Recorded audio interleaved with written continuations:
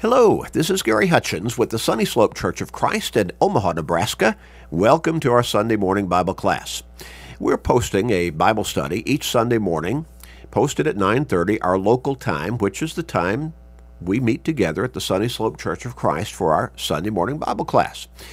We're thankful to have the opportunity and the ability and the means to be able to teach God's Word on such a widespread basis through the medium of the Internet and by means of these podcasts.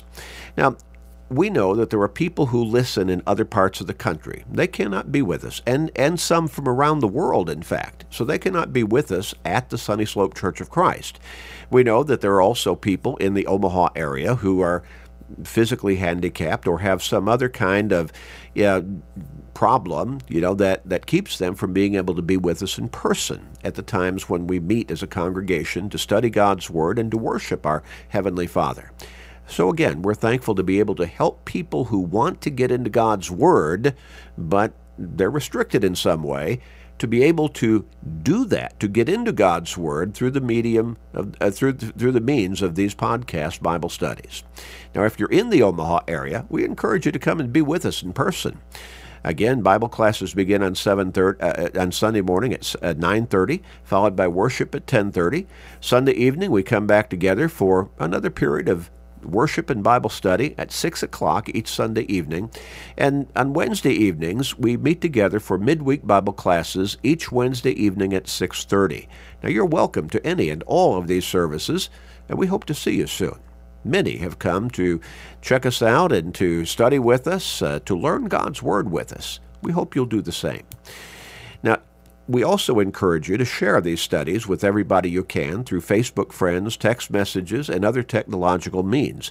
And tell everybody to go to our website at churchofchrist.com, churchofchrist.com. Click on the podcast button, sign up for our podcasting. It's free. It always will be free. And when somebody signs up for our podcasting, they will automatically receive to their smartphone or computer or whatever smart device they choose our Sunday morning Bible class, our Wednesday night Bible class, all of our sermons, and a daily, Monday through Friday, radio program we call Search the Scriptures, and a short Bible study every day, only about 13 minutes, but it's 7 days a week, keeping us in God's Word. And since faith comes by hearing the Word of God, Romans 10 and verse 17, that can really help us grow and stay strong in our faith. We call that short 13-minute Bible study every day, today's Bible class. We believe it can help you and many people you know, so tell everybody you can about it. We're going to get back into our study from the book of Joshua. Now, we've worked our way from Genesis, Exodus, Leviticus, Numbers, and Deuteronomy, the first 5 books of the Old Testament, often referred to as the Pentateuch, and we believe were written primarily by Moses. We have moved into the book of Joshua. We're already in chapter 11. And so as Moses died on the eastern bank of the Jordan River before the people of Israel, the Israelites, were led into the promised land, which was at that time the land of Canaan and would become the land of Israel, Moses died on that eastern bank of the Jordan River. He did not enter into, because of some sin that he had committed, taking glory for himself instead of giving it to God back in the wilderness some years before. God allowed him to look into the promised land, and from a mountain kind of perspective. But then God took him, and God buried him, and did not make the burial site known to anybody. We don't know today, even. And perhaps that was, as I suggested, because God realized that if the people of Israel, who had so revered Moses as their leader, if they knew where his burial site was, they might be tempted to make that into kind of a religious icon, so to speak, or a place of worship, and might end up worshiping the grave of Moses rather than worshiping God, the creator of Moses and all of them. Well, so Joshua then was instructed by God. Moses was to appoint him as the new leader of the people of Israel, and so he led them across the Jordan River into the promised land that God had foretold would be given to them, going all the way back many hundreds of years to Abraham, the basis for their bloodline, as God designed him to be. Now, so Joshua leads the people into the promised land, and they immediately begin their battles of conquest, because God told Moses and then also Joshua, you don't have anything to do with these people in this land. And there were many different peoples who lived in that land in different parts of it. God says they're idol worshipers. They do not believe in me. They do not follow me. And if you start building relationships with them, they're potentially going to become, well, temptations to you, to pull you away from me. And particularly so if you start intermarrying with them. And so God said you either drive them out or you completely destroy them in battle.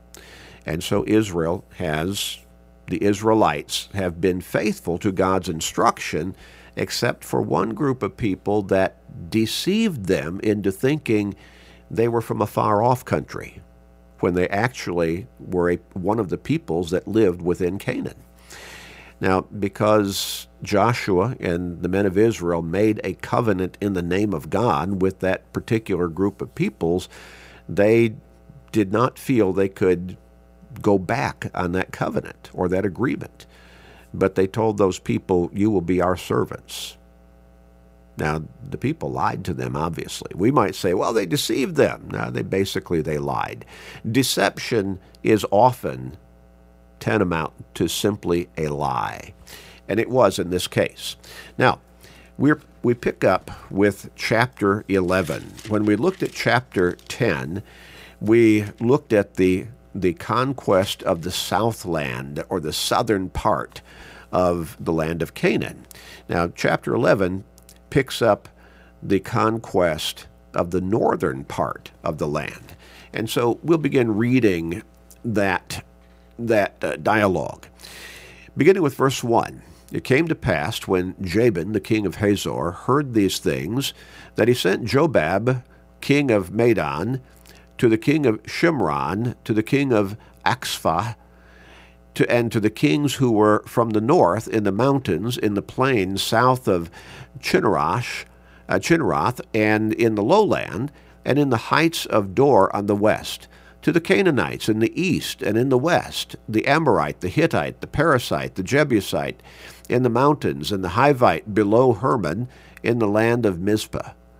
Now, basically, what this king was doing, Jabin, the king of Hazor, was doing, when he heard of the conquests of the cities, the city-states, the peoples to the south, that the Israelites, their warriors, had been so successful and had been so absolute in their defeats of those people and destroying their cities and destroying the people and driving whatever might have been survivors out of the land, he decided to build an incredibly large and strong alliance with many of the other kings of his northern part of the land of Canaan.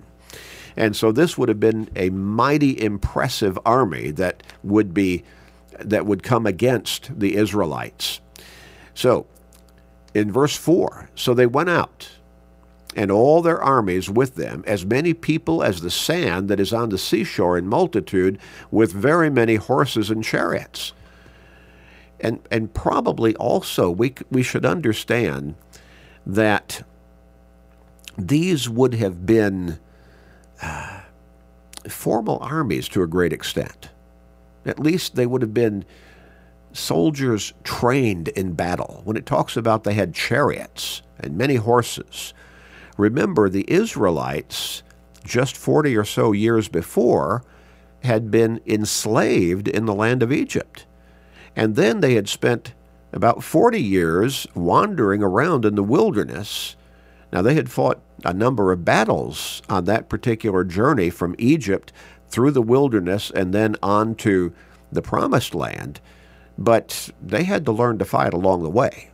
They had to learn to be an army along the way. And they were facing peoples that basically had, raised armies and were trained in battle, probably for generations. Well, they're going up against a formidable force, a huge army, described as being in number as the sand that is on the seashore. And understand, you can't count the grains of sand on the seashore. And so we're talking about a huge, enormous army, and with very many horses and chariots. And understand, chariots, probably the closest thing we would liken them to or compare them to in our modern armies of today would be maybe a tank, or an armored personnel carrier, one designed to go into battle. Well, verse 5, and when all these kings had met together, they came and camped together at the waters of Merom to fight against Israel. So they were all joined together. They were allied together. One massive army to take on the army of Israel. But the Lord said to Joshua, do not be afraid because of them, for tomorrow about this time I will deliver all of them slain before Israel. Again, what we need to understand is the Israelite army, or the Israelite warriors who would form the army, basically. And you might wonder, where'd they get all the swords themselves? There's no indication they had any chariots. Now, maybe they did. I don't know. Maybe they, as they conquered some of these city-states along the way and destroyed them, maybe they took some of the military material, and made it their own and used it. But we're just speculating on that. But it was not them. It was never going to be them that really gave them that really gave victory to themselves and defeat against these foreign armies. It was God. God always said, I will give you the victory. I will defeat your enemies. And so God here, very direct, very straightforward. Verse 6 of Joshua chapter 11, he tells Joshua, do not be afraid because of them, that is, this massive army that's coming against you. For tomorrow about this time, he even pinpoints basically the time, and it would be the very next day. I will deliver all of them slain before Israel. I will deliver them, God says. You shall hamstring their horses and burn their chariots with fire. In other words, these armies are going to be utterly destroyed. Even their materiel, their horses will never be able to go into battle again. Their chariots will be burned. They will no longer exist. So Joshua and all the people of war with him came against them suddenly by the waters of Merom, and they attacked them. Now, if we were thinking about modern-day battle tactics, we might say, let's build a defensive position and then be able to hold off and destroy the attacking army that has to come against us. Let them come to us, and we will build a formidable defensive position that can cut them down as they come against us. But that was not the tactic that Joshua used. They went on the attack themselves. And the Lord delivered them into the hand of Israel, who defeated them and chased them to greater Sidon, to the brook of Misrephoth, to the valley of Mizpah. Eastward, they attacked them until they left none of them remaining. There were none left of that massive, enormous army that came against Israel. God had told the Israelites, you destroy those people or drive them out of the country. And here, there were none left. None left. So Joshua did to them as the Lord had told him. He hamstrung their horses and burned their chariots with fire. Joshua turned back at that time and took Hazor and struck its king with the sword, for Hazor was formerly the head of all those kingdoms. And so here was basically the most powerful of all those kingdoms. Joshua destroyed He destroyed that city, basically, I think we're to understand. He took Hazor, struck its king with the sword, for Hazor was the head of all those kingdoms. And they struck all the people who were in it with the edge of the sword, utterly destroying them. There was none left breathing. Then he burned Hazor with fire. The city itself no longer existed. So all the cities of those kings and all their kings Joshua took and struck with the edge of the sword. He utterly destroyed them, as Moses, the servant of the Lord, had commanded. And of course, Moses gave him that commandment because God had commanded Moses along these lines. But as for the cities that stood on their mounds, Israel burned none of them, except Hazor only, which Joshua burned. And all the spoil of all these cities and the livestock the children of Israel took as booty for themselves, but they struck every man. They struck every man. Now they took the booty, but they struck every man with the edge of the sword until they had destroyed them, and they left none breathing. As the Lord had commanded Moses his servant, so Moses commanded Joshua, and so Joshua did. He left nothing undone of all that the Lord had commanded Moses. Now, we would have a lot of skeptics today who would say, why would God do that? Why would he destroy all the people? Why would he destroy the women and the children along with the soldiers who went into battle? Why would he allow or command Moses, and then through Moses, Joshua, to utterly destroy these cities, to destroy these peoples? Remember the flood in Noah's day, Genesis chapter 6? The people had I'm talking about all of humanity, with the exception of Noah and his family, all of humanity had become so evil that God was sorry that he had made them. God created all of them in his image with a soul, but they had so totally turned away from God and turned into evil. The text says that the thoughts and intents of their hearts were only evil continually. And there are several references within just a few verses of Scripture that talked about the evil, the wickedness, the sinfulness, the totality of the wickedness and evil of all of humanity. Again, within just a few verses of that particular text of Scripture, Genesis chapter 6. So God brought the flood upon the world and in that way cleansed the earth of the wickedness of humanity. Again, the only exceptions were Noah and his family.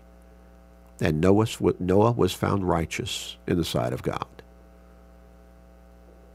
So I believe we're to understand that the peoples, these different groups of people within the land of Canaan, they were so totally removed from God that evil, sinfulness, wickedness was a basic identity of their lifestyle. And so God instructed Moses and then Joshua through Moses to cleanse the land of them. It is not healthy for a person who wants to live a godly life to mingle with sinfulness, to build close relationships with evil people. The old illustration is, you sleep with dogs, you're going to get fleas. I've often said you walk through a coal mine. Don't expect to come out clean. You're going to come out with coal dust on you. You may not notice it while you're walking through the coal mine, but when you get out into the sunlight, you're going to start seeing, oh, wow, I need a bath. Well, when you start mingling with evil, then some of that evil is liable to rub off on you. God instructed Joshua, cleanse the land of the evil people living therein. Don't allow them to stay, because they can become an evil influence upon your people. And so Joshua was staying faithful to this point in following God's command. Verse 16, thus Joshua took all this land, the mountain country, all the south, all the land of Goshen, the lowland and the Jordan plain, the mountains of Israel and its lowlands, from Mount Halak and the ascent to Seir, even as far as Baal Gad in the valley of Lebanon, below Mount Hermon. He captured all their kings and struck them down and killed them.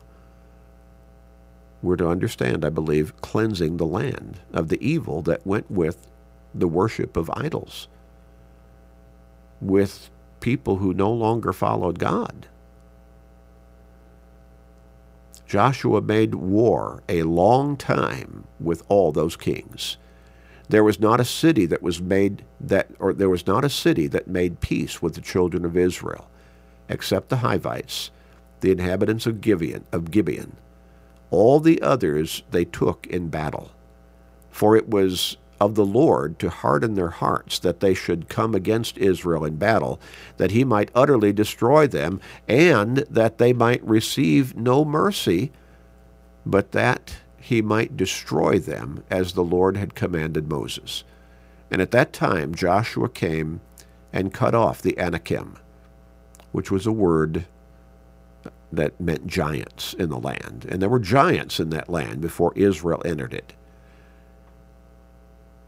So at that time Joshua came and cut off the Anakim from the mountains, from Hebron, from Debir, from Anab, from all the mountains of Judah, and from all the mountains of Israel. Joshua utterly destroyed them with their cities.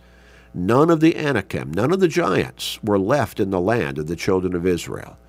They remained only in Gaza, in Gath, and in Ashdod. So Joshua took the whole land, according to all that the Lord had said to Moses, and Joshua gave it as an inheritance to Israel, according to their divisions by their tribes.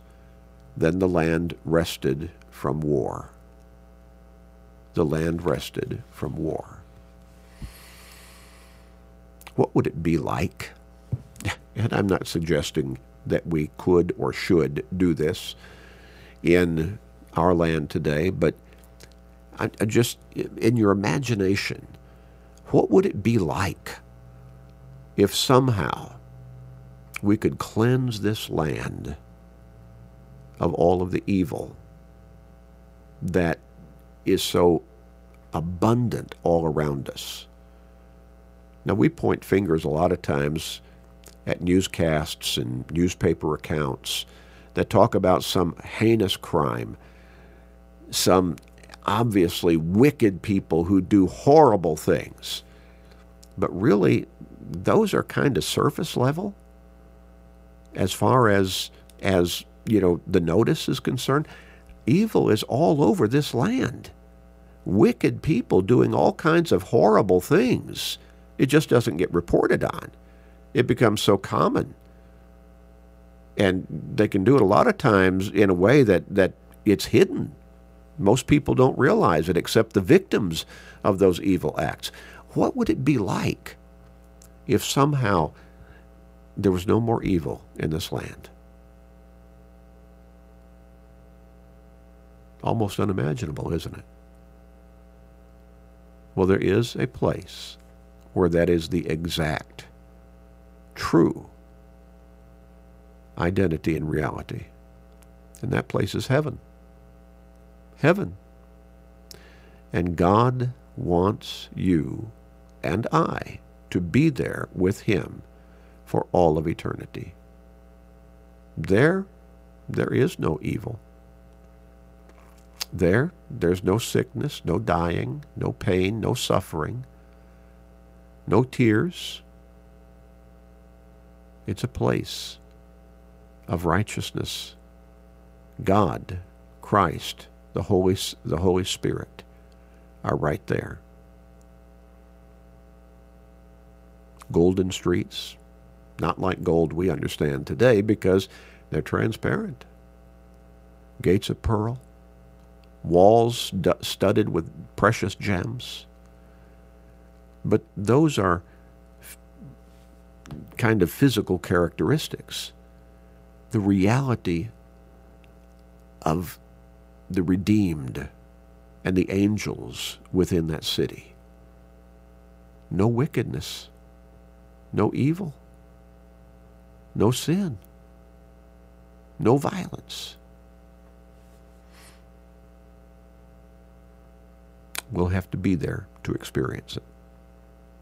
I hope you're walking the walk that will lead you there. We'd like to help you.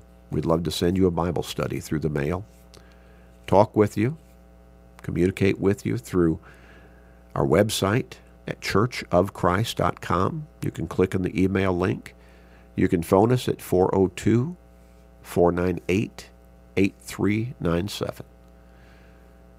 That should be the goal of every single human being on earth today and in every generation, to be in heaven for all of eternity.